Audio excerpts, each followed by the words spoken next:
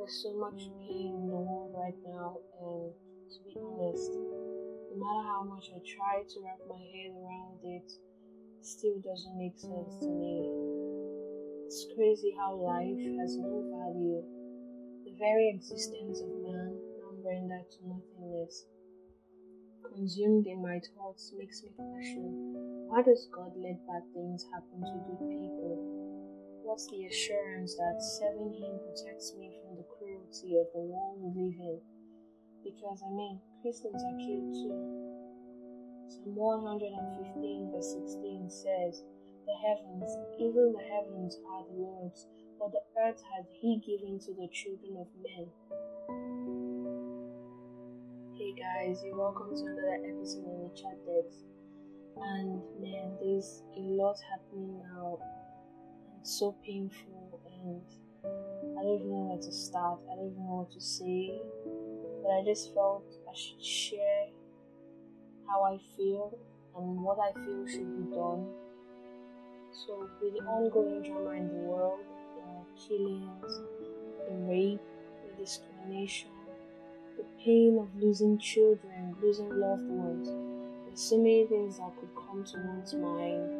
In so many ways these issues could be addressed, but the truth is, there is no consolation in violence, even if it may not make sense to most persons, and they probably will come at me for making such statements, but it still doesn't change the fact that healing is a gradual process. Am I in support of injustice? Within definitely not. But I do believe that violence is not the solution to our problems. Romans chapter 5 from verse 12 to 19 talks about death through Adam and life through Christ. Now Adam, as we all know, was the first human being to be created by God, and the original purpose for his creation was fellowship. God created human beings because He wanted to commune with them, so He made man. Now verse 12 of Romans 5 tells us that Adam sinned, and when sin entered the world, it brought death. So that means sin came into existence because of disobedience. The Bible tells us that they were given an explicit commandment not to eat from the tree of good and evil, but they did. And you know the rest of the story. Now Adam, as we know, is a symbol, a representation of Christ who was yet to come. And verse 19 of the same Romans 5 tells us that because of man's disobedience, many became sinners, but Christ has come to bring redemption. It automatically tells you that sin is the origin of all the calamities that is on earth right now. And we should understand that it's not our fault. It's not the fault of those girls that were raped. It's not the fault of all the black lives that have been lost. It's not the fault of even the people causing these things. It's not their fault. It's a disease that was spread, and that disease is sin. When it came into the world, everything, killings and discrimination, everything of hurt was revealed, was exposed, was what filled the earth. And as bad as it sounds, or as hard as it may seem to say, it's not something we can control, because it was in existence before we came, before you and I came. Now we must understand that God's healing is gradual and unassuming, and it usually begins with hard work and sometimes an unintentional revelation that the trauma actually exists. But you must understand that if you want to be healed, you need to be specific about what has been broken. Everything that needs healing has to be recognized first. Now, healing is an immediate act of God, depending on the measure of faith. If you look at the story of the woman with the issue of blood, found in Luke 8, from verse 43 to 48, this happens to be one of my favorite stories in the New Testament, and I'll explain why.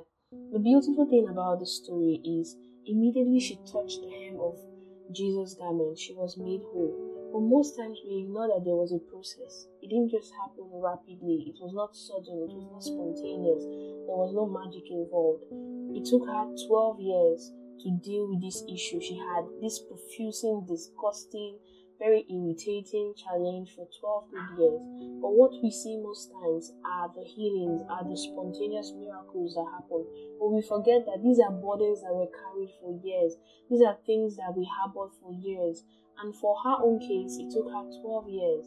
But immediately she decided that I need to let God come in and take care of all these pains, all these hurts, all these killings. Even with a heavy heart, I am willing to let go and let God. That minute she made contact with Jesus. That minute she decided I was going to take the bold step no matter what is trying to stop me. Because the thing is, the devil, in as much as he is the one that inflicts pain, he's the one that allows pain to happen, because he has always, as we know, has come to steal, kill, and destroy. But God has come to give us redemption. But since he knows that God comes for redemption, he tries as much as possible to let the pain consume us, to keep us caged in a place where we will not want to receive healing. And because of that, the woman with the issue of blood had to deal with this drama for 12 good years. So most of us, if we had been in such situations, we probably have given up and said, good riddance to bad rubbish. I can't be dealing with all this trauma. But now here's the thing about trauma or pain. It makes you inquisitive. It makes you doubt everything and everybody. It makes you afraid to be yourself or to even have faith in God. You're always needing answers to motivate you to try. And even when you see people who are willing to help you, you automatically say, you won't understand.